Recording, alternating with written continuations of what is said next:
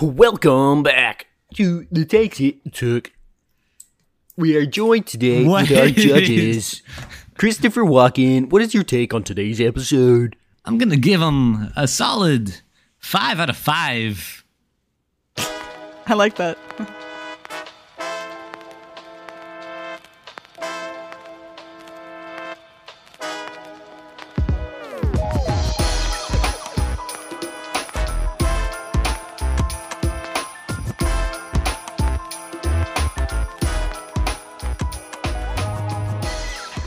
It's a rather hot day today, everybody. It's a scorcher. It's a goddamn scorcher.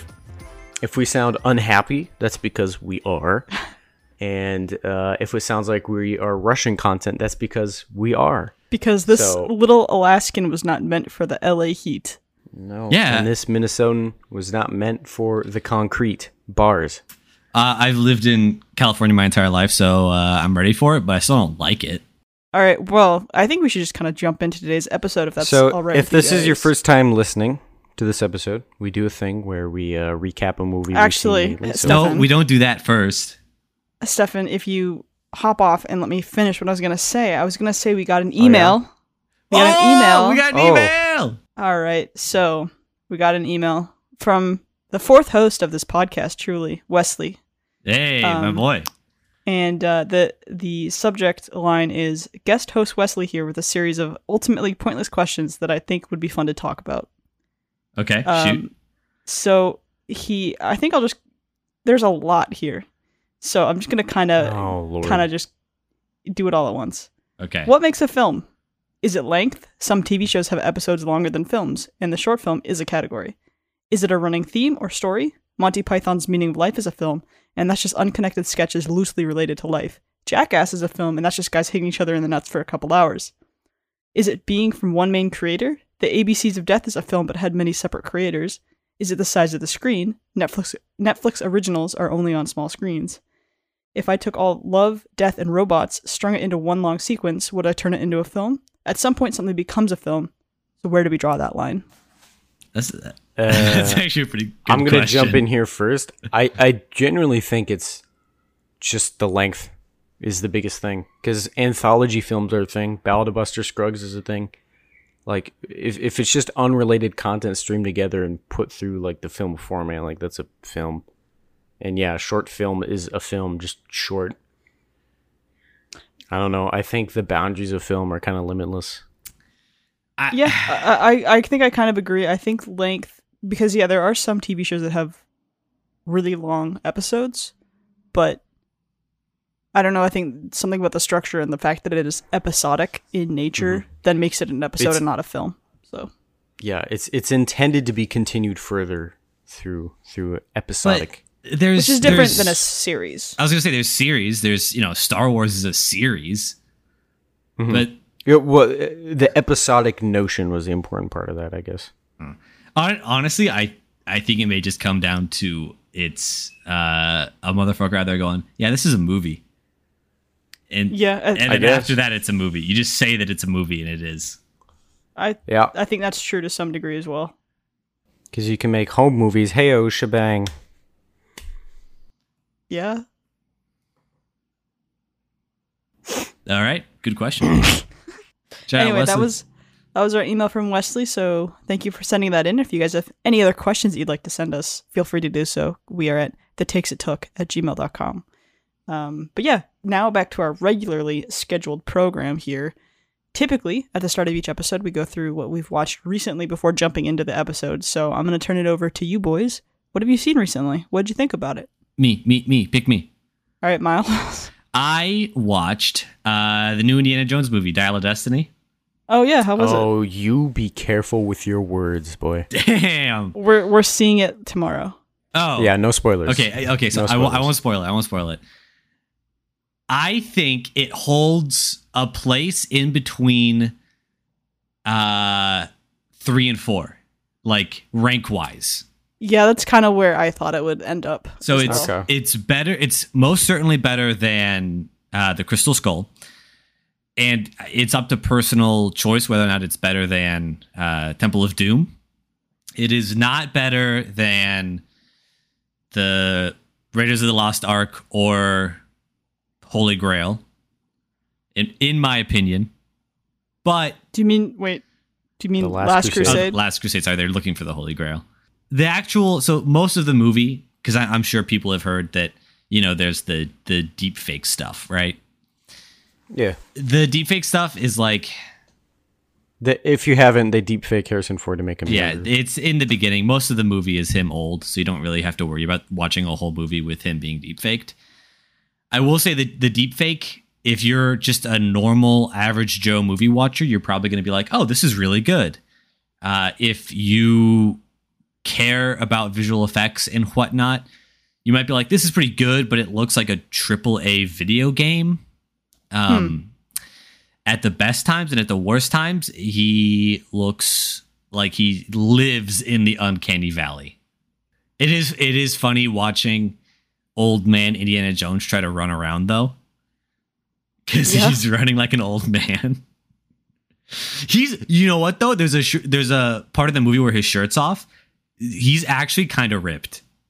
He's like old man ripped. It's kind of nuts. I think it's going to be really funny watching you move around when you're old too, Miles. Yeah. Will you kick my cane out? I'm begging for you to give it back so I can stand up. Oh, this is funny. He's moving like an old man. Well, what did you watch, Stefan? Okay, I'm kind of going to talk about two movies. Cheating. I watched this movie with Harvey Keitel called Bad Lieutenant. And I watched another movie called Bad Lieutenant, Port of Call, New Orleans. Now, the Harvey Keitel one came first, and it's really just Harvey Keitel being a bad lieutenant. I would actually rename it The Worst Lieutenant, because he is the worst lieutenant, and he does bad things. But the one I'm going to talk about is the second one, Port of Call, New Orleans, which has Nicolas Cage in it. It was directed by Werner Herzog. Okay. And it's just kind of like a spiritual connection. Like, it's not a sequel or anything. It's just kind of like similar. They just used the title for some reason. And it starts off kind of like a normal procedural cop movie. And then it just goes into madness. Like, there's a certain point in the movie where things turn. You're like, oh, this is insane. Because you're getting like iguana POV shots of Nicolas Cage staring at an iguana. There's a bit where they shoot a guy. And Nicolas Cage is just staring at him, and he's like, shoot him again. They're like, why? And he's like, his soul's still dancing. And then it cuts over to a guy breakdancing. His soul is breakdancing, and it's playing like harmonica, like bluegrass music as he's breakdancing. And then they shoot his body again, and the breakdancer dies. And then an iguana walks in the shot. It's bonkers. It's nuts. That sounds awesome. If you like kooky, crazy things, watch this movie. It is insane, but it is very strange. So that's my tea that I bring to session. I like it. I think that sounds fun. Mariah, what did you watch? I watched a movie called Time Bandits from 1981, which is directed by Terry Gilliam, and it has a bunch of like the Monty Python crew, and it's the first in the trilogy of Imagination, which also contains Brazil and The Adventures of Baron Munchausen, which I had seen The Adventures of Baron Munchausen before, and that is a very wild time. You've got like Robin Williams as the King of the Moon, and anyway, but this one is essentially this little boy who is kind of ignored in his house by his parents, wakes up in the middle of the night and finds what is like 6 dwarves. go ahead. Okay. And basically they take him through like history. And they are bandits. They're time bandits, and they have this special map that drops them into all the right places at the right time. So they steal from Napoleon and all this kind of stuff. And it's just a very wacky adventure, and it was a very fun time. So yeah, I liked it. Another wacky movie. Mm-hmm. Grand Budapest. Yeah, it's a wacky movie, and that's the one we're talking about today, folks. Yeah, if you couldn't tell by the title of the episode. So I guess before we jump in, could you tell me, Miles, what happens in this movie? Yeah, okay, so me and Stefan put a gun to my head earlier, and he said, let me do the first part, or I swear to God, I'm going to blow your goddamn brains out I'm over gonna the start walls. this summary. I'm going to do this summary. Okay, here we go.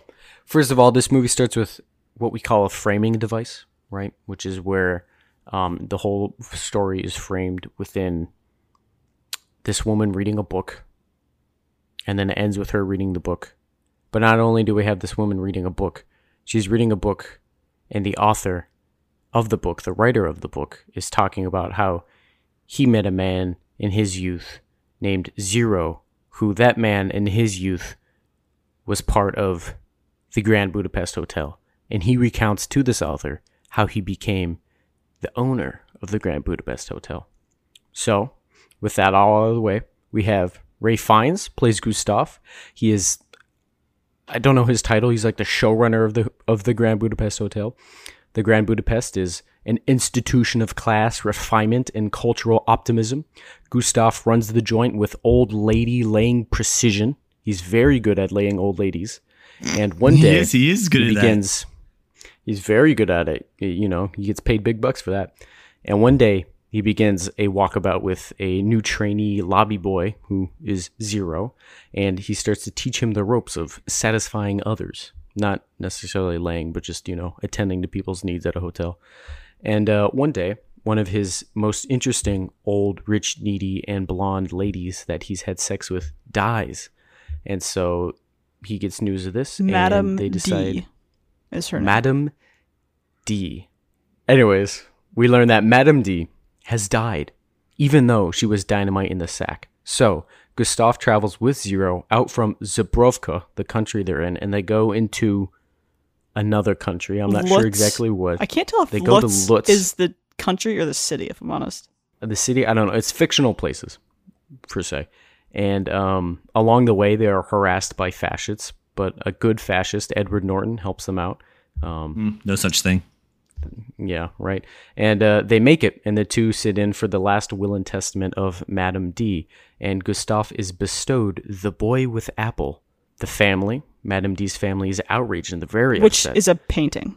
Yes, yep. Yeah, boy with apple is a painting. I can't believe I didn't mention that. Well, it's not. Yeah, it's not slavery, so it's a painting, not an actual boy that he was given. Yeah, a painting. But family's outraged. Everyone gets punched except Willem Dafoe. He stunts on the camera, and Zero then encourages some of Gustav's lesser legal inclinations, and together they fly the coop with the painting because the family doesn't want them to have it, even though it was bestowed upon them through the last will and testament.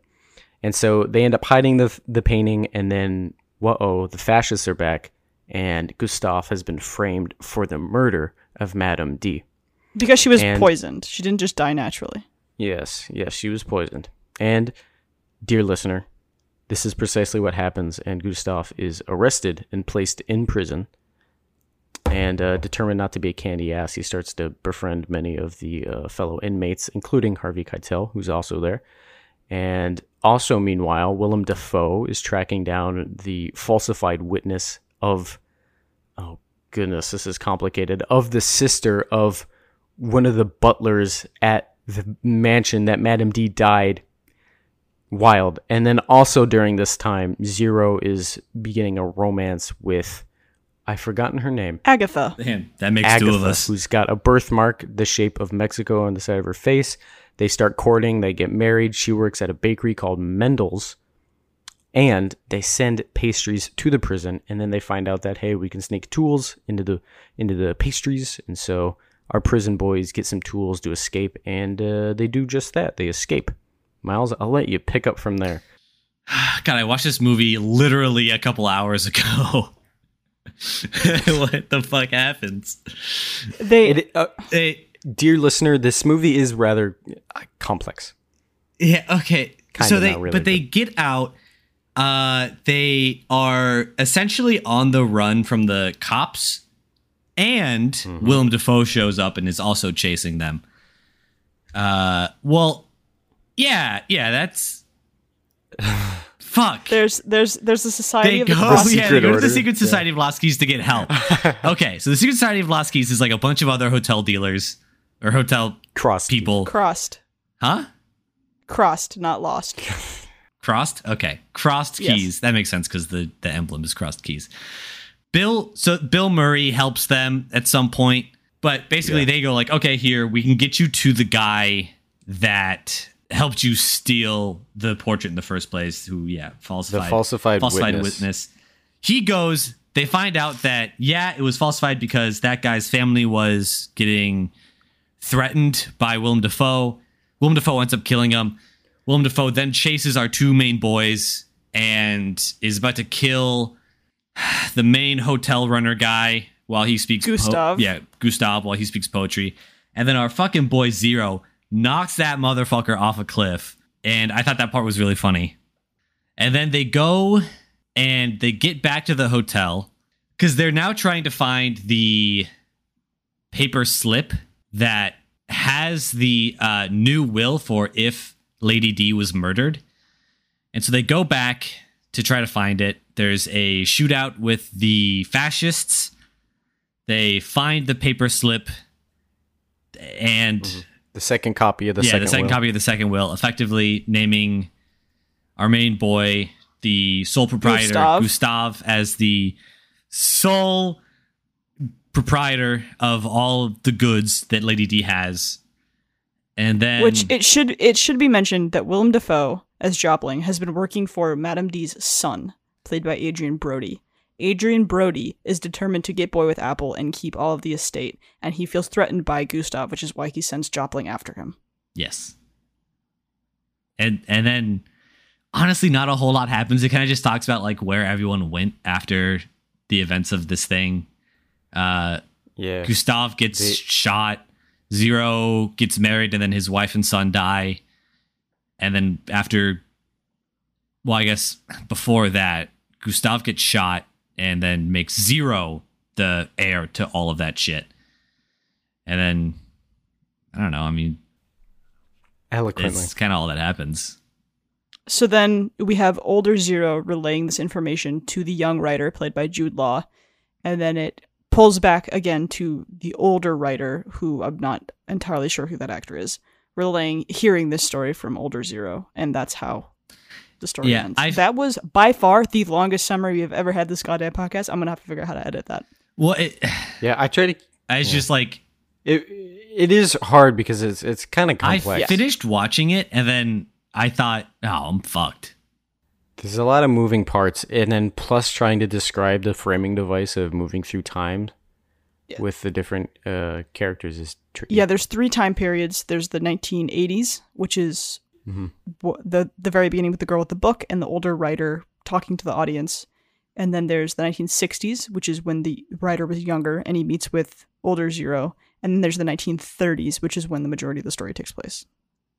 So kind of travels throughout time in that. Yes, but okay, I think we should just keep plowing on through. I don't know about you guys. All right, so as we so eloquently heard, the summary of The Grand Budapest Hotel, written and directed by Wes Anderson, released in 2014, with the story written by Wes Anderson and his longtime collaborator, Hugo Guinness, who he actually created the artwork in The Royal Tenenbaums and Life Aquatic, and then he voiced the character of Nathan Bunce in Fantastic Mr. Fox, and then post Grand Budapest, he helped write The French Dispatch. So, as you will tell is a running theme in here, Wes Anderson likes to find people he likes to work with, and he just keeps working with them for many, many, many movies.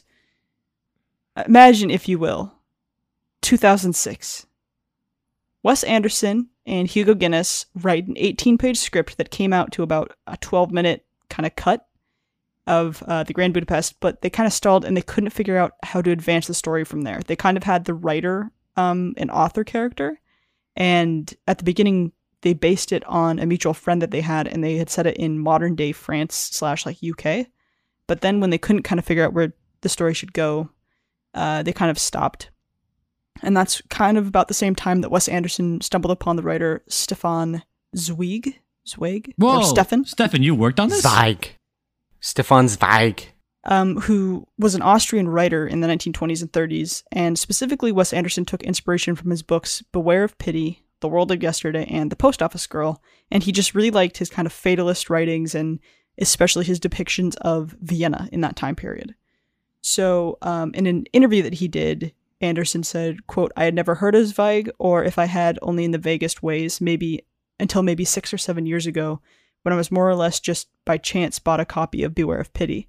I love this first book. I also read The Post Office Girl. The Grand Budapest Hotel has elements that were sort of stolen from both these books.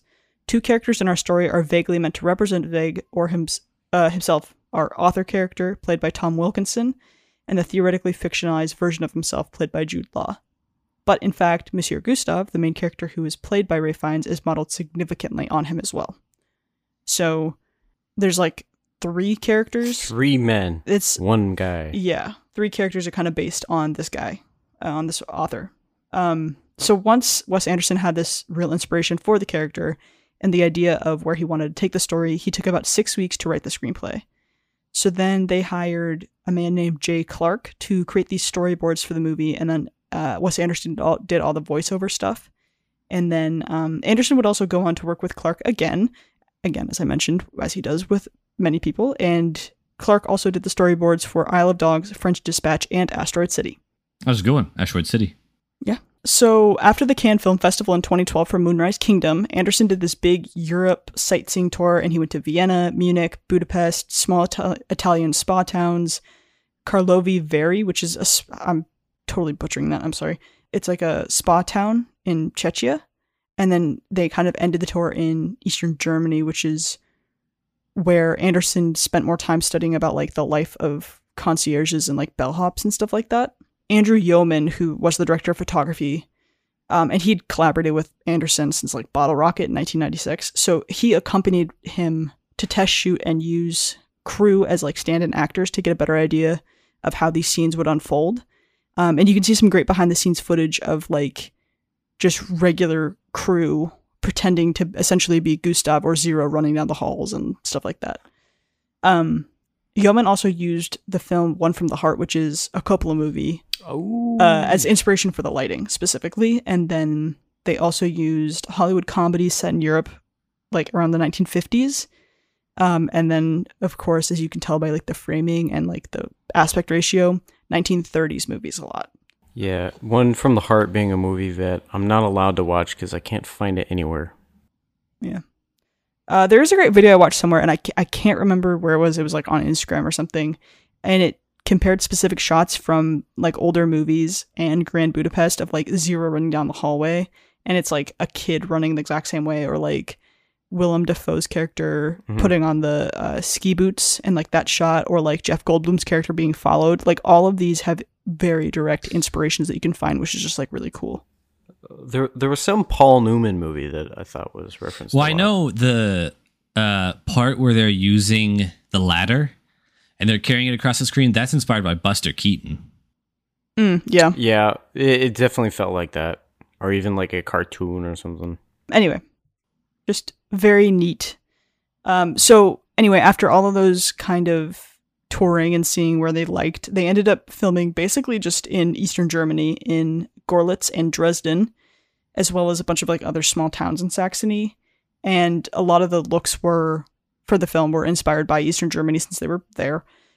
Prague, Vienna, and of course Budapest. So chugging right along and getting into casting. And disclaimer, the pronunciation is rather contested here. Yeah. Technically speaking, correctly, right? It should be Budapest. Yes. Budapest. So if any viewers feel mad that we aren't doing it, it's because we gave up. I don't know. Okay, well, yeah, I mean, now that I know, I'm going to be calling it Budapest. But I mean, like, I think Gustav says it that way a couple times in the film. But anyway, yeah. So it should be Budapest, like the actual city, but everybody in the movie and everybody who talks about this movie calls it the Grand Budapest. So I'm just going to be a little normie and call it that. Normie. So with Wes Anderson, he's got a lot of buddies he likes to work with. This is now the third time I've mentioned this, and we're only like 20 minutes in. So we have Jason Schwartzman, Adrian Brody, Tilda Swinton, Edward Norton, Bill Murray, Willem Dafoe, Jeff Goldblum, and I wrote Tilda Swinton again just to emphasize the fact, I guess. So Tilda Swinton. So when they heard he was making another movie, they all said yes. And he basically got just his first choice for all the characters because he wrote this knowing who he wanted. The exception were the 2 lead characters of Gustav and Zero, as well as Madame D, who obviously was eventually played by Tilda Swinton. She was initially going to be played by Angela Lansbury. Quick question. Yeah. Tilda Swinton plays the bald lady in Doctor Strange. Oh, yeah. Okay. Doctor Strange. Yes. Cool. Look at him go. That's who I thought it was. They made and I was like, I don't know, she looks kind of like gross and old to be the same person. I'm proud of you, Miles. That's So very good. no, She's in Asteroid City too. He's learning. she is. She plays the scientist lady. Yeah. Yeah. Damn. Mm-hmm. Good job, Miles. Yeah, but if you'd asked me her name, I would have been like, Anyway, so Angela Lansbury was supposed to be Madame D, but she was doing a stage production of Driving Miss Daisy at the time, and so there was just a conflict that they couldn't work out, so it went to Tilda Swinton. It was reported that Johnny Depp was considered for Gustav, but Wes Anderson denies that. And I guess there was something that came out saying that like conflicts of schedule like made it where there wasn't even like a negotiation or a talk at all. But anyway, very odd. Because I also saw that Wes Anderson wrote this specifically for Ralph Fiennes. So I don't know. Anyway, Ralph Fiennes got it. He was offered this part. He was super surprised, and he was super excited to step away from like the villainous roles that he was known for, because obviously he's Voldemort, you know? So yeah, he was super stoked and he agreed. And then Agatha is played by Saoirse Ronan, who she signed on as early as 2012 to be in the film. But apparently she was very nervous about doing a Wes Anderson film because of like the deadpan delivery and also like her accent, because she didn't know like what accent they wanted her to do. And they were like, they tried German, it didn't really work. And then Anderson kind of decided like, I think because the Irish accent's like very nice and warm, it kind of works with the character. When they were talking about it, she said, quote, well, Rafe is speaking like an English person, and Jeff is speaking like Jeff Goldblum, and Tony is speaking in the accent of Anaheim, and we have German actors who are speaking German accents. So I guess Irish. And so she was just like, I'll do that. And what I found interesting is that at this time, every movie that Saoirse Ronan had been in, she used a different accent. So this was the first time in a film she got to use her Irish accent. And as Anderson said, first time she's playing a bakery girl from Zubrovka. And she's just like Irish for some reason. With a Mexico-shaped birthmark. Yeah. it's a very diverse cast. Which, do you have anything on that, by the way? No. I tried to look it up, and it says that Anderson kind of just like never expanded on it. So that's what I have for you there. Lol to randoms, rar XD. Yeah. But the most important role that they needed to cast was finding, quote, a preferably Arabic actor to play Zero. So the casting director was named Douglas Abel, and he started this before the script was even done, trying to find this guy. And they set out a wide search, like literally everywhere. They were looking in the US for like American Arab communities. They were looking in Egypt. They were looking in France. They were looking in Palestine, Israel, you name it. And then they stumbled across a pair of brothers in where else but Los Angeles, who were Guatemalan. And one of them was Tony Revolori. And after one taped audition, he was offered the part. And Revolori and Anderson would also like rehearse for 4 months before production to kind of get that extra prep time in and develop like a relationship so he could kind of be caught up to speed on set, which is a crazy amount of time to be doing rehearsal with a director, by the way. Just hanging out, vibing them with him. Right, yeah. And this is also, I think, like the first thing that he's done. So yeah, I mean, just to like, if you're going up to bat alongside like a 2-time Oscar nominated actor who's, I guess Ralph Fiennes hadn't worked with Wes Anderson before, but like, you know what I mean? Just catching him up to speed makes sense to me. But yeah, 4 months of that is just pretty incredible. Yeah. Anyway, so now we're in production. Production took place in, again, Eastern Germany from January to March 2013, and they filmed this all in just 10 weeks. Throughout the filming, the majority of the cast and crew stayed in the Hotel Bors in Gorlitz, Germany, and they did wardrobe and makeup there as well. So they all like lived together, which is very fun. And Anderson said like it was super convenient, cost effective, built up a good rapport, and like made things more productive. So like it worked out great. And a fun tidbit is that the owner of the hotel was an extra who appears as a worker behind the front desk at the Grand Budapest. So he would work with them during the day, and then they would go back to the hotel, and then they would like see him at the front desk again. Except this time he was like actually working. Wait, so they filmed it in a hotel? So they actually filmed it in. Let me scroll through my notes. Okay, so I do have the name for you. So the lobby of the Grand Budapest was filmed in the Gorlitz Warenhaus. Warenhaus? It's German, dude. Wait, Who where in-house? in-house? Like a warehouse. Yeah, but Where in house? Like the back corner, the front, where? Which was It's Their a house. funny joke. They're in house. which it was an abandoned department store from the early 1900s. So Ah. obviously, time period wise, it worked out really well, and they just completely renovated it into the lobby that we see. So yeah, that's where they filmed like the lobby part. But yeah, because they were filming, January to March, they only ever had like 7 to 8 hours of light to work with. So they had to be extremely creative and efficient with capturing light. So like pretty much everything at night obviously is like done at dusk, and they really just like crammed as much as they could into every day. They also used like a lot of sets, so that also helped. So they started with filming the 1968 scenes between Jude Law and F. Murray Abraham, who is older Zero and the younger author. And they did that so the production design team could work more on the 1930s version of the hotel at the same time.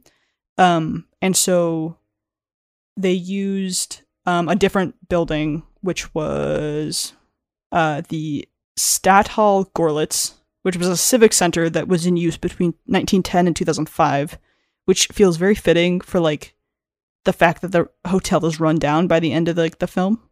So it was out of use by the time they used it. But yeah, so they were filming the 1968 stuff, and then when they, were doing like the lobby, which is all orange and like the older version of the lobby, they had like a fake ceiling to make the ceiling low, if you notice. And so then when they were done filming that, they removed that, and then you could actually see like the 3 floors. And then for CG, they added an extra 3 stories. So you do see 6 floors in the movie, but really it was 3. But anyway, and Ray Fiennes had a kind of a hard time knowing how to approach this character of Gustav, since he personally liked improvisation and Wes Anderson does not. There was a thing saying that like Jeff Goldblum wanted to change like one word from his line. It was like from that to an or something like that. Oh shit, And Jeff Wes Anderson Goldblum was is like, in this movie. He plays the auction man. yeah. Yeah. But yeah, Wes Anderson was like, nope, we're gonna keep it exactly like I wrote it. Anyway, but Fiennes basically used his previous roles that he had done, which is his character in the movie Sunshine. He also called back on his time working in a hotel in London, and then he also read The World of Yesterday again, which is that Zweig book that I mentioned earlier that Wes Anderson had read. And Saoirse Ronan also like actually bakes in the movie, which she did not love because the courtesan au chocolat were like really hard to make, and she's not a baker. But when you see her like with that sheet in front of her working on stuff, that was like actually 100% her doing it. Like of course like the 100% finished ones weren't her, but for authenticity, I guess they really gave her work to do. That's kind of weird considering how short the scenes are. It's not like it's a long scene of her cooking. It's just like, oh, let me take this out of the fucking oven, and that's the whole scene. Tell me they made her cook, the whole thing just for that. Let her cook. But like really everything seemed to go really smoothly. So there's not much to talk about in terms of like crazy production stories. There was a time when Ray Fiennes, when they go up to talk with Serge X, and they're on top of the mountain with like the monastery in robes, and they go to the confessional booth and stuff. They had to film that scene separately, I guess because of just scheduling or something. And he filmed his thing, and then he saw Matthew Almerich's performance, and then he was like, if I had known he was going to do it that well, I now feel like I need to do my part over again. Like he felt like really insecure about his performance, and like he needed to match it. And he was like so surprised by the performance that Matthew Almerich gave, which I thought was interesting. But the funniest thing I read was that Wes Anderson, and you can see this in the behind the scenes documentary, which I will be linking. He really demonstrates exactly what he wants. So he's like, oh, you're going to crawl over like this. And then he does the action. So he was demonstrating for the escape sequence from the prison, and they're jumping over sleeping prisoners. Wes Anderson accidentally hit one of the extras in the face. Aww. And the guy swallowed his fake tooth. What? Oh. And they had to replace it for him.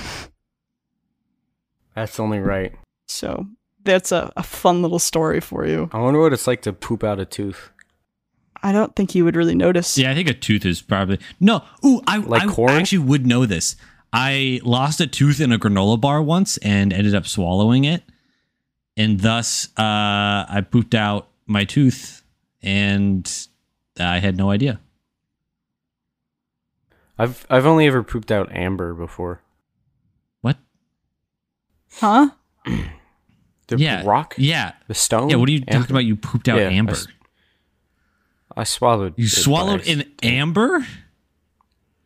Yeah, it was a jewelry making class. I was. And you know, ate it's hard. It's not intentionally. But what yeah. silly little guy bit were you trying to do where you ate amber? I was trying to clean it with my tongue, and I just have like pill swallowing instincts, I think, and I just put it in, swallowed it, and then I had to pay for the next one. Yeah, all right. I'm assuming is very good for like cleansing my body, though. Oh, it's like Crystal Head vodka, but for your insides. Yeah, something like that. Okay. Getting back on track here. We're going to be a little bit nerdy and talk about camera terminology now. Dude, this shit was fish eye. This shit was wide open. Mm-hmm. This shit was anamorphic?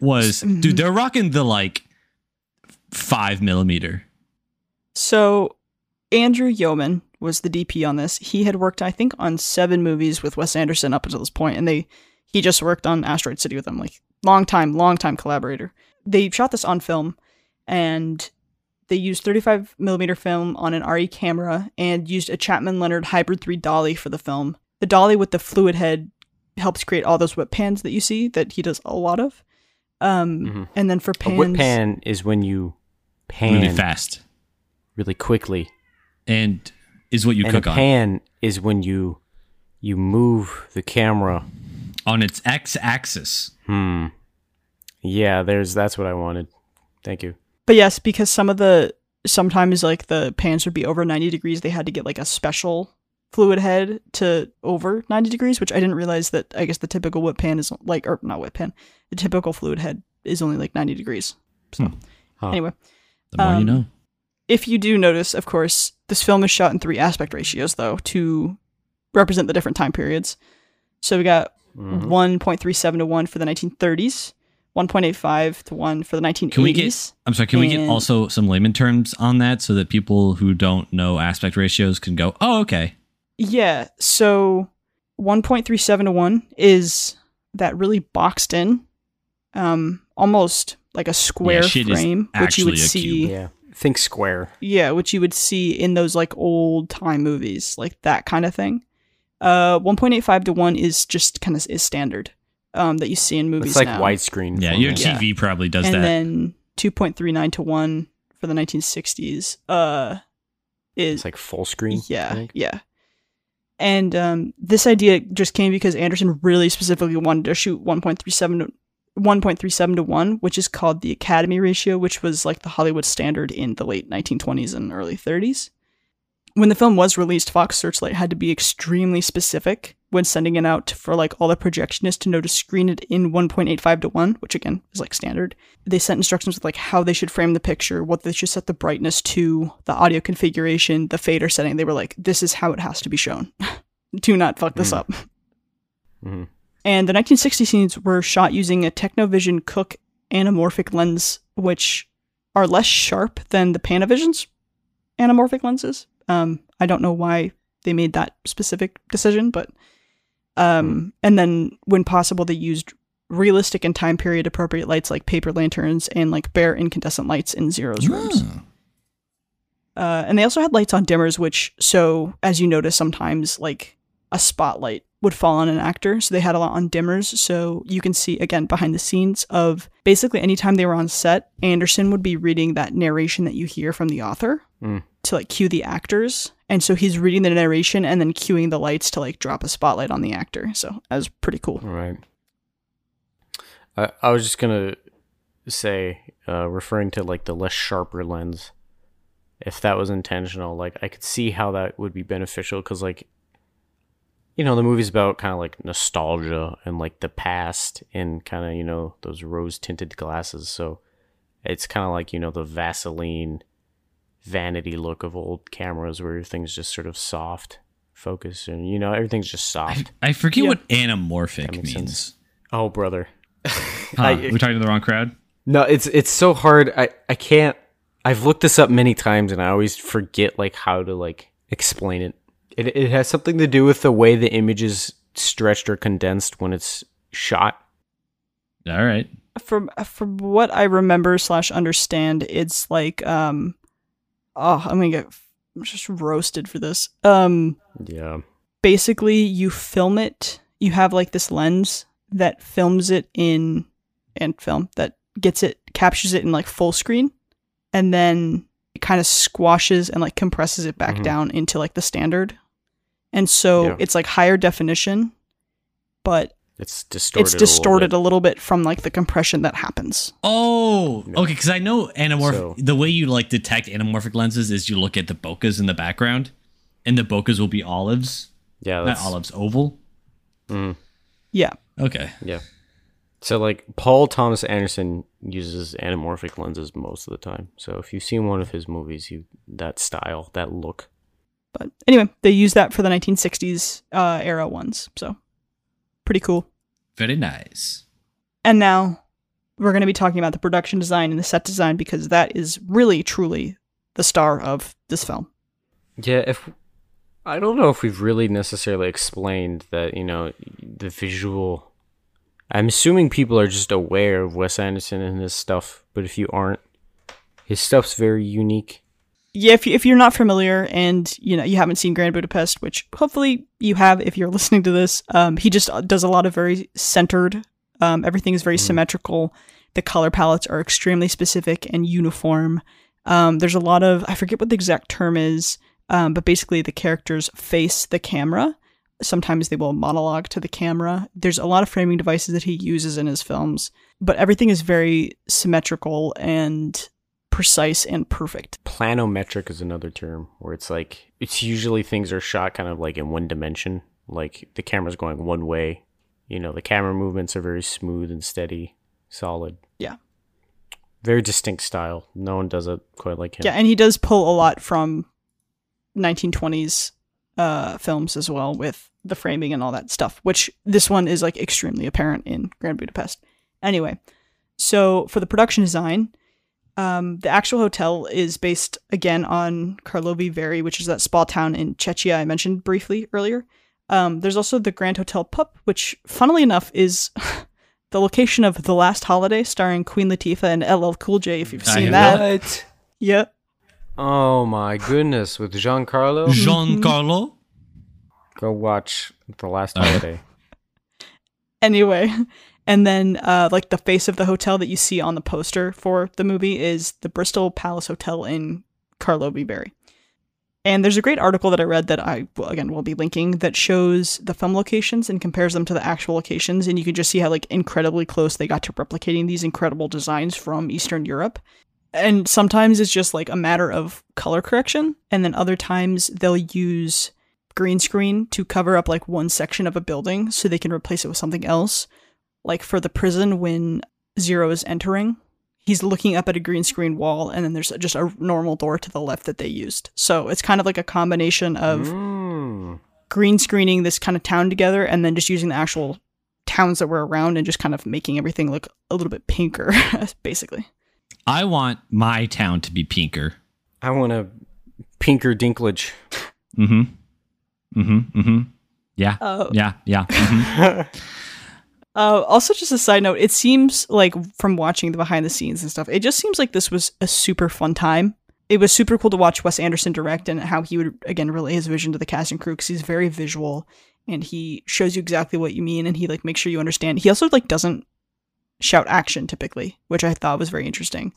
And you can see Andrew Yeoman do all like the camera whips around, and you see Wes Anderson moving a dolly, and you just like see the vision come to life and like them working on it. It was just. So he's not out here going, do it faster.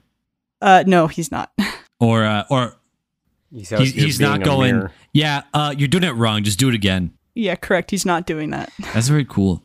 There's one bit where he's directing Adrian Brody for like the gunfight scene in the hotel when they're all like shooting across from each other. And he's just going, Adrian, go.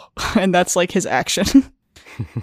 That's just a little side tangent just based on like the behind the scenes documentary. It was really cool to watch. So again, linking that down below. So back to production design and set design. Adam Stockhausen was in charge for the set design for this film, and like everyone else, he has worked with Anderson before, and he worked on Darjeeling Unlimited and Moonrise Kingdom. So he used European alpine lodges as kind of his inspiration, and then contrasted a lot of the pastel with some very vibrant colors on the insides of the buildings, like the purple of the uniforms and like the red of the hotel interior. And Atkins was the graphic designer who basically worked on everything Zabrowkin, like the newspapers, the passports, banners, keys, IDs, letters, everything like that. What's very interesting is that if you stop and read the newspapers, it tells you the story of the film. Like, if you're at the beginning of the film and you pause it on the newspaper, it tells you exactly what's going to happen. It spoils it all for you. Really? Really? Yeah. Like, example? Oh goodness. I don't have the frame pulled up. But Gustav dies. I don't know. But it just tells the story. I know that. All right. All right. Okay. But Anne Atkins also did interviews leading up to the movie, and she was kind of trying to make a point about like how important attention to detail is in movies. And so she came up with this notebook that Gustav uses to write things down. But then Ray Fiennes noticed like the notebook didn't have lines in it, and he was like, with how meticulous Gustav is, like, there would be lines. Like, you should give me one that has lines instead. And she was like, oh, absolutely. And she gave him one with lines. However, when she was recounting the story, people like mistook it, and they misinterpreted Ray Fiennes for being like a diva on set. So she had to be like, no, he's not. He just thought that his character would have this instead. And so she was like, I'm going to just stop telling that story now. And then some people still think that Ray Fiennes was like a diva on the set. Yeah, when actuality, he was like, you know what would be neat for my character is I think his would have lines in it because he's, you know, like a little bit of a articulate guy instead of like, fuck you, I'm supposed to have lines on my paper, go eat shit, die. I need order! Yeah. You're an inanimate fucking object! Who's that? That's his character from In Bruges. Yeah. Which is also a very fantastic role for him. So, there are some miniatures I want to talk about now. Yay, we can Would talk you like about when I said miniatures. that, Stefan? Hey, it's miniature Miniature. time, fellas. I did watch a short documentary, and the whole time the guy called them miniatures, so Simon Weiss worked with a Berlin-based prop-making team to create a bunch of miniatures for a number of the locations. So they created like an 8th scale forest set for like the ski and sled chase scene. They created a 12th scale observatory from timber, solder brass, fine powder sugar, and styrofoam. And then they also used polyester fiber fill, which is like the stuff made for stuffing pillows and stuffed animals. They used that for the snow. And then the 1/18th scale Grand Budapest Hotel set stood 9 feet tall and was made from silicone resin molds. And so in the windows, they glued photos from the set to have that shine through. And then the little tram that goes up like on the side of it, that was like a completely different, set that actually like functioned. And also at the very beginning, there's like this weird little elevator that comes down from like a mountain in the middle of nowhere. Mm-hmm. And that was like fully functional as well, which was like really I cool. love the little sets that like actually function. I think they're so neat. There were also like no trains used at all for this film. It's all flat theatrical props for like, I mean, almost shadow puppetry, you know? So there's like the scene when Gustav and Zero, having had escaped from prison, run and catch a train from the help of Bill Murray. So they pull up in a fancy old car like at the top of like a bridge and catch a train. Oh, and so there's no right. train station there at all. Stockhausen, who again was in charge of set design, he said, quote, "We made a train, but the train wasn't a real train. There's nothing much to it. It was exactly like a stage train made out of cardboard and tape and sticks and painted black with smoke coming out the top. We pushed it into the shot on dolly tracks from the right-hand side of the frame. There was no way in a motion picture that you could get away with a shot like that, but I think we pulled it off." They did good. They did real good, kid. Yeah, I mean, I've seen some photos of the like behind the scenes of the train where it's just like, Oh, I mean, not it's like real. it's half a train. I mean, it's like a little half box, and they make it look nice and put it on dolly tracks, which, you know, it's like a little push train. which is what they Yeah. do when you get on a train. It's all for show. You don't go anywhere. They just change the outside and shake you around a bit. Yeah. Same with planes, actually. You think those windows You are really real? think they're boiling water to make you move? How gullible are you? Wake up, sheeple. For when Zero and Gustav, when they're on the train and the train like stops, You can find like a behind the scenes video of exactly what this looked like. And it was the smallest set where basically I was like, I don't know, maybe 6x6 little backdrop. It's like a smart car. Yeah. Like a 6x6 where you could see like a window, and then they had the two actors sit on it, and then they just pushed them on a dolly track. There's no train, there's no mechanic, anything. It's them like out in the cold essentially doing this little shot. One thing I wanted to talk about is because Stefan brought up Night of the Hunter, I think in the last episode or 2 episodes ago.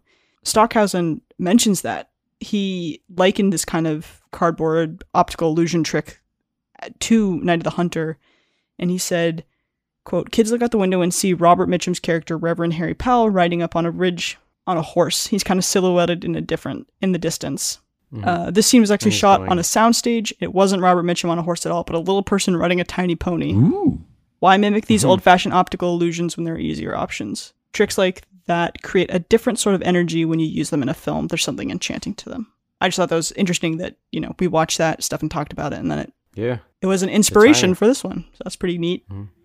It was leaning. Similar to the kind of like fake little train thing that they made, the merry-go-round, or like the carousel that Zero and Agatha get on, and he gives her like the poetry book, and there's that wonderful shot of like her face and all the lights in the background. Oh yeah. It was just a single horse, and it was kind of like a skeleton of a carousel basically that they just hooked up and just moved with the camera. So that wasn't like a real one, you know. Damn, you hate to see when they're not a real one.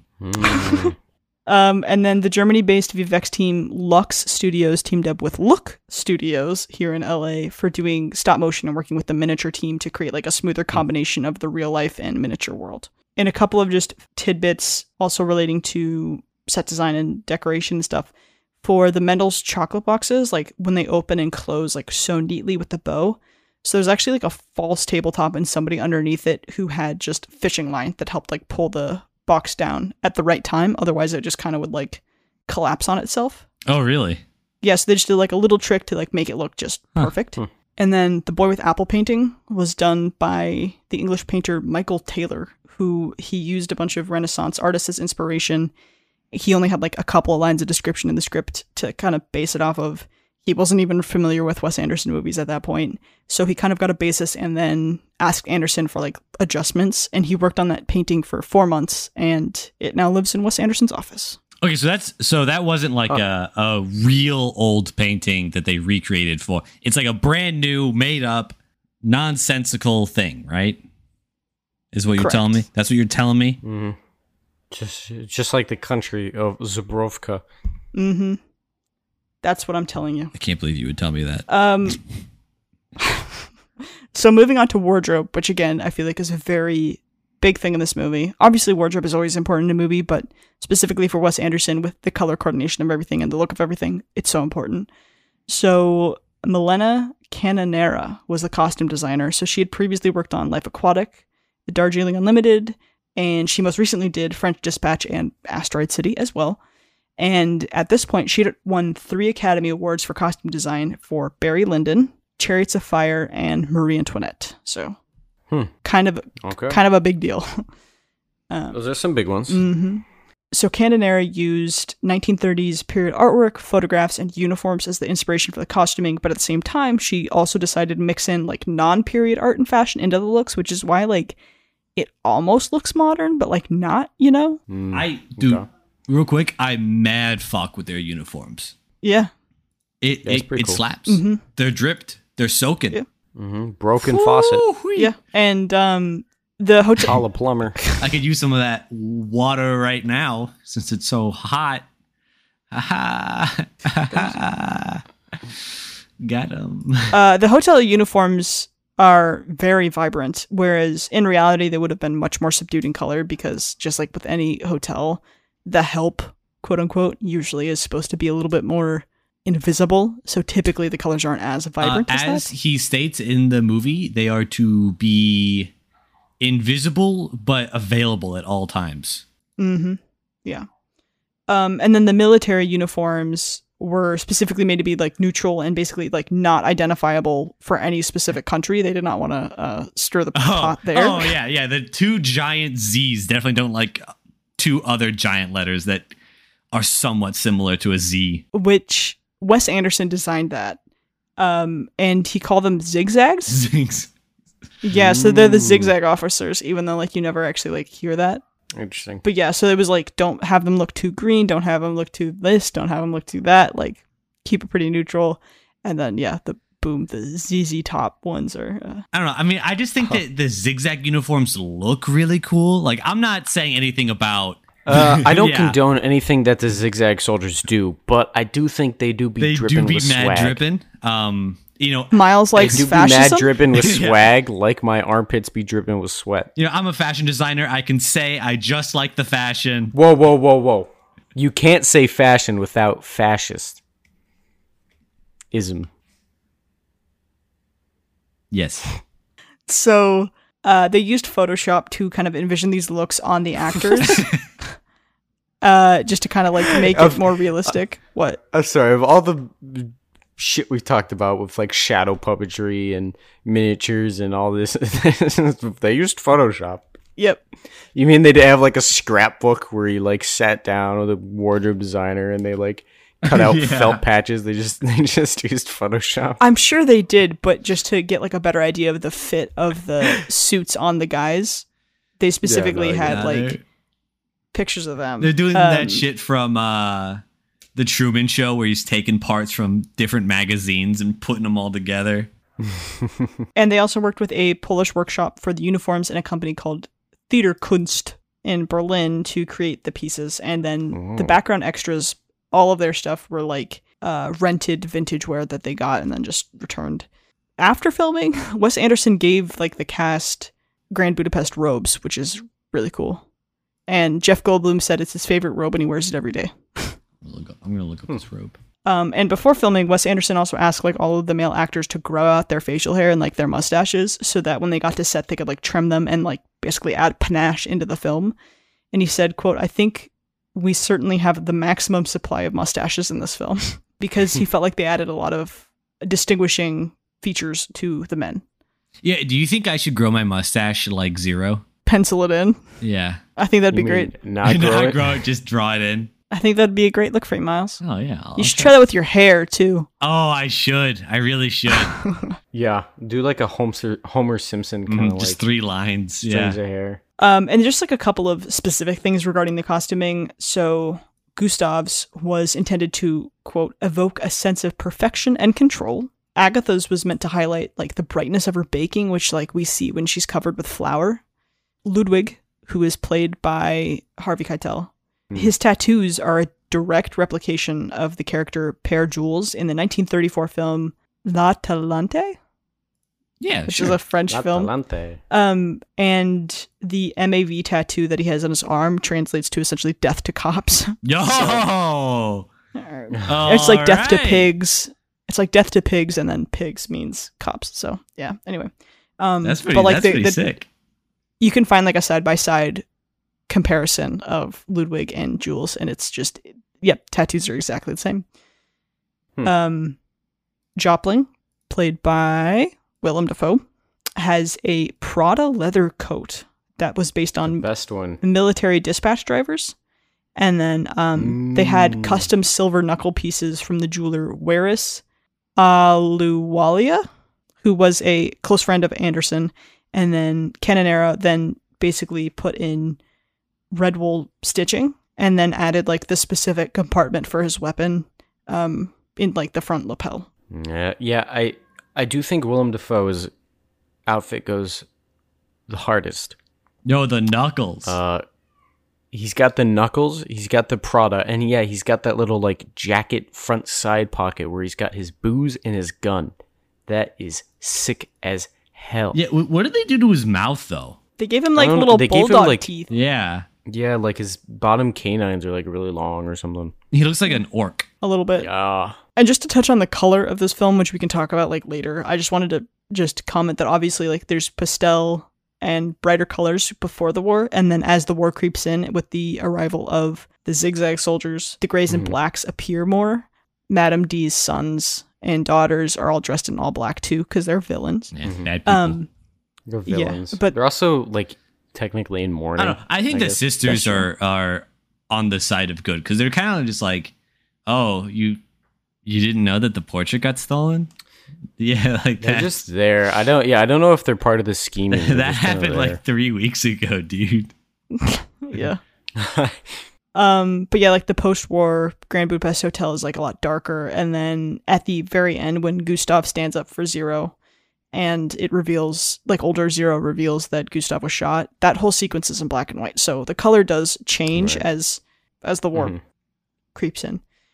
So yeah, that's kind of it for like the production side. I just wanted to like specifically touch on like the set design, the wardrobe, just because obviously those are like incredible in this film. So the Grand Budapest Hotel premiered at the Berlin International Film Festival on February 6th, 2014, and ended up winning the Silver Bear Grand Jury Prize. And the North American premiere was February 27th in New York, where it again was received very well. And because of this hype, Fox Searchlight was very creative with their marketing strategy to promote this film.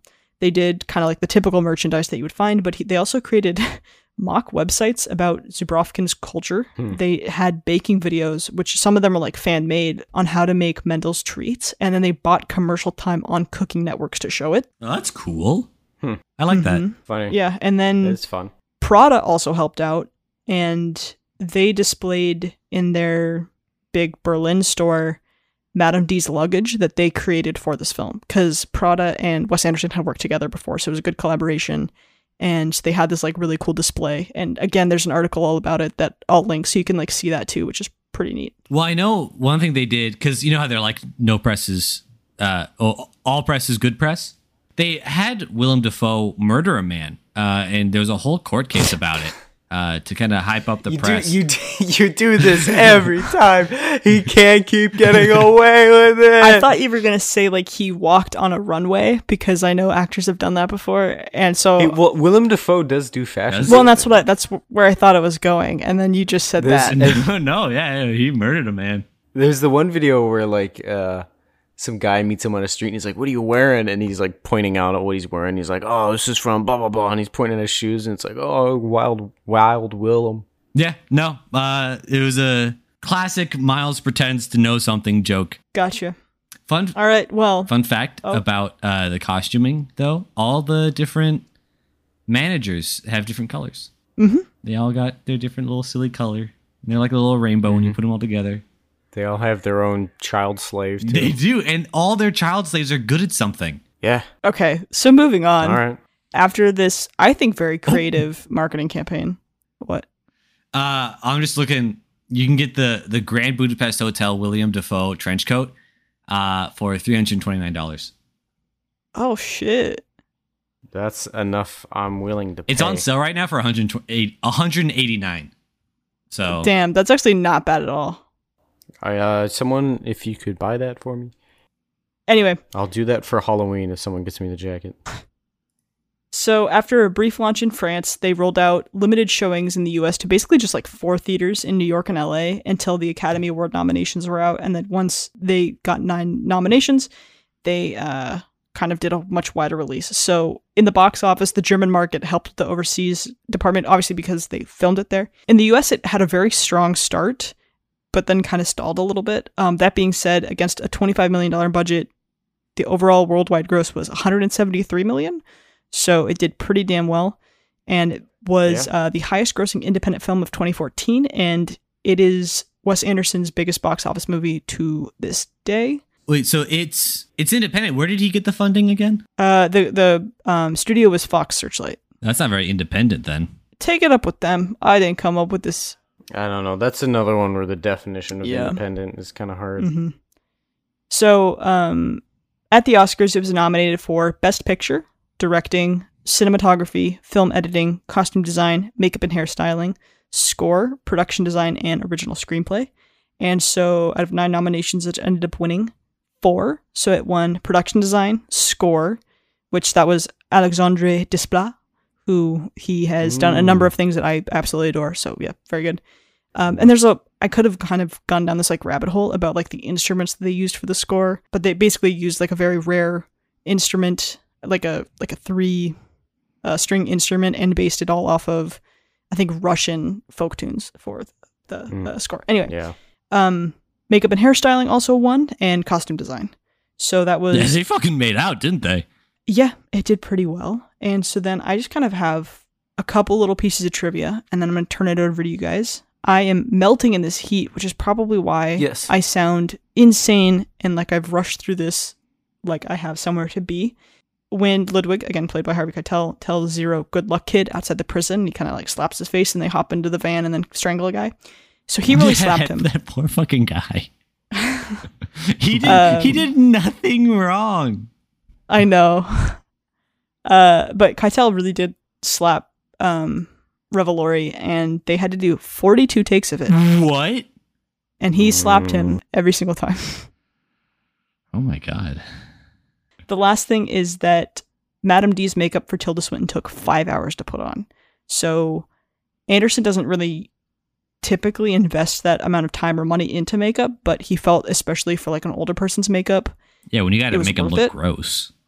And so he was willing to put as much money as it took to get like the very best to do it. And then, you know, it won an Academy Award for it, so probably worth it. But yeah, that's kind of it for everything that I have on Grand Budapest Hotel. There's obviously some things that I still want to like talk about and discuss with you guys, but in terms of like the production and the release, that's what I got. The information. Yeah. So what do you guys think? I like it. I think I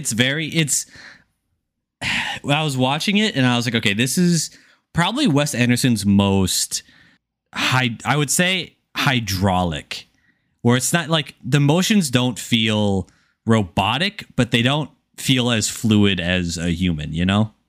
Like just the way that like the cameras move, the way the people move, it's all very like precise. Yeah, stiff. Precise and stiff. Rigid. I.e. hydraulics. But I like it. I think it adds to the vibe. It passes the vibe check. Well, if you don't mind, I'm gonna... Okay, if I sound too hoity-toity, like cut me off or cut me out, whatever, I'm gonna talk about two things that this movie, like artwork things that this movie reminded me of. One of them is, there's a poem by Percy Shelley that I really like called Ozymandias, but that poem... The concept of that poem is it essentially is, I don't know what you'd call it, sort of meta, self-reflective like this movie, where it starts with a guy talking about a story he was told by a dude he met who saw ruins in a desert, and then it's from the perspective of like the sculptor and then of the subject of the sculptor. So it's like that same level of like kind of going deeper into the story. And then the point of that poem as well is kind of like ruminating on how time brings everything down and everything great will fall to ruin, which is like also kind of similar to the story with like the hotel being one that was, you know, this institution and this cultural icon now in its later years is just kind of a decaying wreck. And so it's very similar, and I don't know if that was any influence at all, but it lines up a lot. The second little art thing I'm going to talk about is like, you know, what's interesting is looking at in like Europe and stuff, when fascism rolled around, as you could imagine, like really rocked everything. And there was like this cultural optimism that everyone had that just kind of died once the Nazis came around. You see that a lot with like Picasso's stuff. A lot of his paintings became kind of like this like dismal grays and stuff. And it just kind of reminded me of like when Mariah was talking about, you know, the colors changing with the presence of fascism. And just, you know, really thinking about what it's like to live in a country and to see the emotion and the culture of your country just die because of this occupying force. You know, it was really awful to think about. And so I was just, you know, going to bring that up. And then the last thing I'm going to talk about the movie is just like Wes Anderson's movies. I was talking to Mariah about this, feel very just like emotionally distant because they're so quirky and like weird, and they just sort of like blow over information oftentimes. Like at the end, he's like, "Oh, my wife and child died from a silly little disease," and you're like, "Okay, bro." And then there's like, "Yeah, what happened to Gustav?" He's like, "Oh, he got shot." He got shot. So I feel like it's sort of emotionally distant, and especially on like your first viewings with all the like glitz and glam of everything going on, you don't really feel the emotion. It's just kind of like stuff's happening and you're like along for the ride, and it's like, oh, this is a jolly old romp. But like when you watch it a couple of times over now, I feel like you pick up more on some of those emotional beats than you did before. And I feel like the whole, even though like the ending of the movie is like particularly sad, I feel like you can feel this sort of melancholy throughout the whole movie when you've seen it a couple times. And you see it with bits of like Gustav sitting in his room alone, like eating alone. Like there's just these bits and pieces that just feel very melancholic, especially with, the zigzag soldiers changing the way of life. And there's even the mention of, Gustav, the world he thought he lived in died well before he entered it, kind of thing. Like he's the ugly duckling kind of alone bit. So just remarking on how multiple viewings is really changed how I perceive the movie. Well, damn it! Then you get the whole thing with Zero being like, "Yeah, my whole family's dead. Like everyone I knew and loved is fucking gone." And they're like, "Oh, okay, so you're a refugee then?" And he's like, "Yeah, I guess, man." Yeah, that's another one that they just kind of move on. They're like, "Okay, sorry." I mean, that one they hold on the longest, though. I think. I mean, that's like the moment they hug. Yeah, they hug and they actually have like an emotional thing there. The other ones, you just kind of like, well. But I guess that's what happens when you tell a story. You just kind of like, oh. Yeah, that's, I'm going to just jump on that because, yeah, I think this is, I know this is kind of maybe perhaps overused by some people. There's some people who are like, oh, every time I watch it, I see something, like I discover something new, But yeah, I agree that I think like every time I've watched this, I've picked up on the emotion a little bit more because I know what to expect and not that I'm less impressed with like the design and the cinematography and the choreography or anything like that, but just because I know what to expect, I can kind of focus on different aspects. And so, yeah, I think, and I watched this a few months ago and then watched it again last night before this episode. And both times I've been like, damn, I like forgot how sad the ending was. Not just because everybody Zero Love died, but like, especially how he just talks about it. And, he cries for Agatha at the beginning, but then at the end of the story, he's like, yep, that's it. Because he's probably, not that maybe he's told it a million times before, but it's because he's come to grips with it, and that's just what happened, and he just got to keep moving on. And I think that's very sad as well. Mm-hmm. Yeah. Nazis.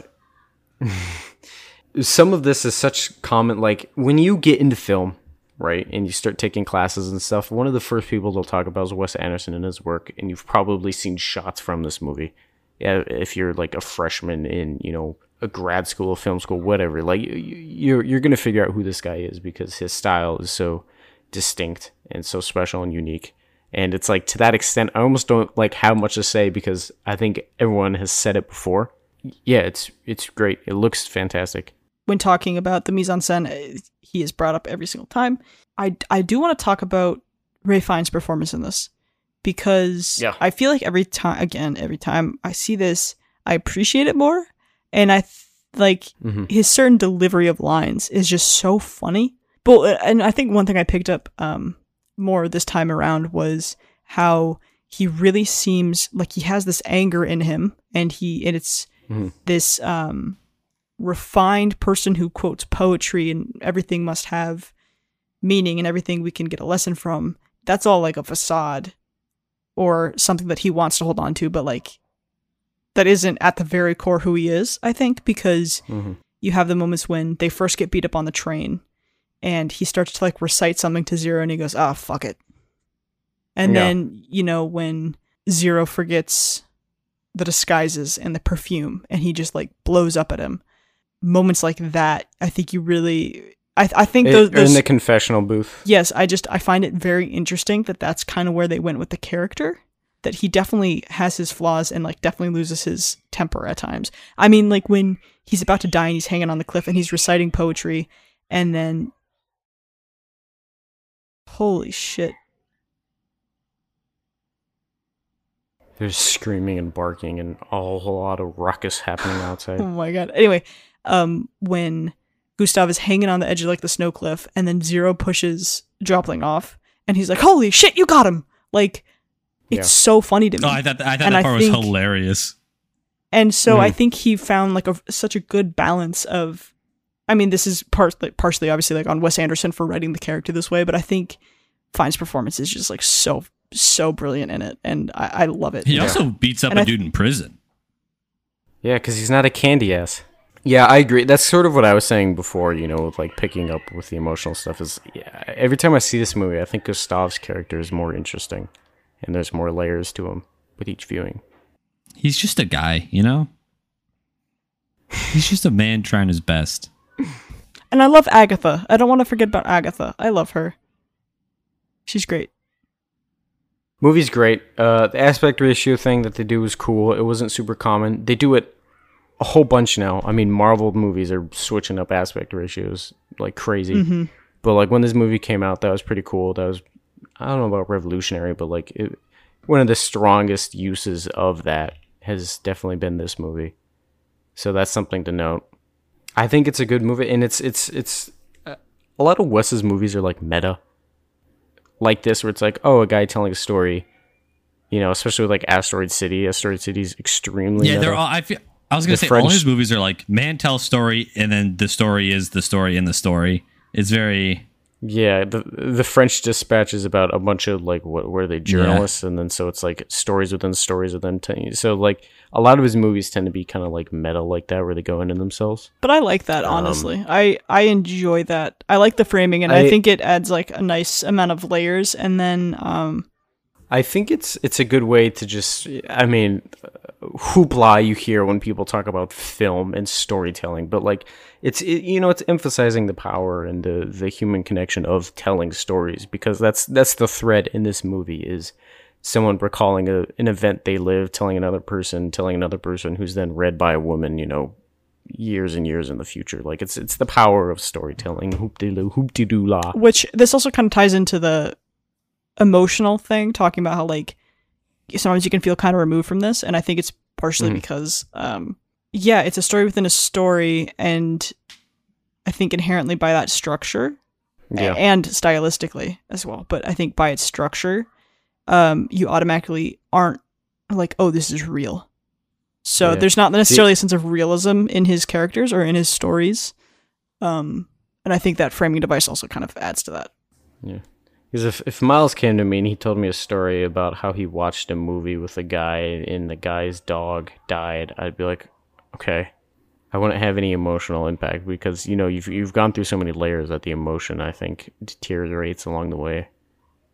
Yeah, I would agree with that. Sense. It's like every time you tell the story, its emotional hit kind of goes down a bit. Yeah. Anyway, that's all I got. I'm ready to get my swampy ass. Yeah, I'm ready to get the AC going. So swampy. Why don't we? My hand's on the button. So why don't we go ahead and rate it, Miles? You want me to go first? Sure. All right. I think this is one of Wes Anderson's better movies. That being said, as you guys know in the very beginning, I could not for the life of me remember what happened in the second half. Yeah. Although now that I think about it, if you ask me what happened in the second or even first half of Asteroid City, I also wouldn't be able to tell you. Or, homie, do you just have like short-term memory loss? No, I watched that one a while ago, so that would be long-term. I have a pretty good memory for like other movies. Short-term and long-term. Yeah, I just got bad memory. Oh, I mean, to your defense, yeah, these movies are like meta, and the structure is weird and not. It's just, if you asked me what happened in Indiana Jones, I could go fucking scene by scene with you on that one. With Wes Anderson movies, I fucking can't. But it was very fun to look at. It was very fun to listen to, because I like the way he delivers jokes. It's just like, you know, the quick 1-2 and then it moves on. I do think this is one of his better movies. So all in all, I would give this movie probably like a 6.5 out. 6.5. Ooh, hella fly purple uniforms out of 10. It's it's a fun movie to watch. I do recommend that you watch it. It's not gonna end your life if you don't watch it, though. All right, Stefan. Is any movie gonna end your life if you don't watch it? Yeah, probably like a how-to guide on surviving poison if you have been poisoned. That's not a movie. Well, like we said, like we discussed in the very beginning of this, I know it's a throwback. Yeah, but if it's a how-to guide, that's not a movie. Okay. That's a guide. Documentary. Bozo. Documentary, not a movie. for all the reasons I discussed, you know, I find a lot more depth in this movie than I did before. Again, because, again, I hope I don't sound like a snotty snot person. But, like, in the last year, I've done, like, a lot of reading about, like, artists during, like, Nazi occupation. And I find that, like, interesting. And that, so this is, like, relating to that. So I don't know. I find it more interesting than I have before. You're entering your white dad era pretty early there, Stefan. Yeah. So I take away a lot more from this, and then like every reason I explained before. So I'm gonna give it like 8.2 prison shanks out of 10. Yeah, for everything that I talked about, the fact that I feel like sometimes with movies, the more times I watch it, the more I'm like, yeah, I don't know. This one, I feel pretty good about every time I see it. So I'm going to be giving it 8 de panaches out of 10. Yeah. I don't know what else to say. I liked it. It's good. I think for some people, in doing research, people either think this is like one of the best Wes Anderson movies, or it's like one of their least favorite Wes Anderson movies. For me, it's like one of, I think, my favorites of his, but... Same. It's weird how they're all like so similar, but this one does just feel different. Yeah. Anyway, I think that kind of wraps everything up. So before we hit the outro, Miles, I'm going to throw it over to you. What are we doing next? Hey, it's me, your boy Miles Treese. So I just finished reading a wonderful book, one of my favorite books. Do Androids Dream of Electric Sheep? Oh. So we will be... Oh no, Mariah. Oh no. We are going to be watching the movie that is based off of that book, Blade Runner, featuring Harrison Ford. Mariah, what, do you not like Blade Runner? I can't stand Blade Runner, so this should be interesting. Oh. The first, was it just a patience problem, or like? Excuse me. Mariah doesn't like sci-fi stuff. Well, it depends, but a lot of sci-fi stuff. Is this going to be? This is my Rocky Horror. I was gonna say, is this the flipped version of Rocky Horror? I mean, she's also not a man, so she doesn't get the "he like me for real." Yeah. Cyberpunk dystopian. Yeah. You really got to be down for the vibe. He just like me for real. I am interested. I will admit, I'm very interested to rewatch it to see how I feel about it now. But when I watched it in college, I could not get through it. I absolutely hated it. I forced myself to finish it, but it took me a week to watch that movie. Oh my god. Yeah. So all right, we'll start watching should be interesting now. For me. Yep. This will be interesting. Right. Yeah. Blade Runner, the old one, not the new one. All right. Well, in the meantime, you can follow us on social media. We are on Twitter and Instagram at The Takes It Took. And if you want to be like Wesley and email us any questions that you have, any hypotheticals or any corrections or any movie suggestions, you can hit us up at thetakesittook@gmail.com. But until then, until our next episode, stay safe, have fun, watch movies, and see you on the flippity flop. Yeah, okay. Skadoodle. All right, bye. I couldn't think of anything relating to Grand Budapest to like end that out.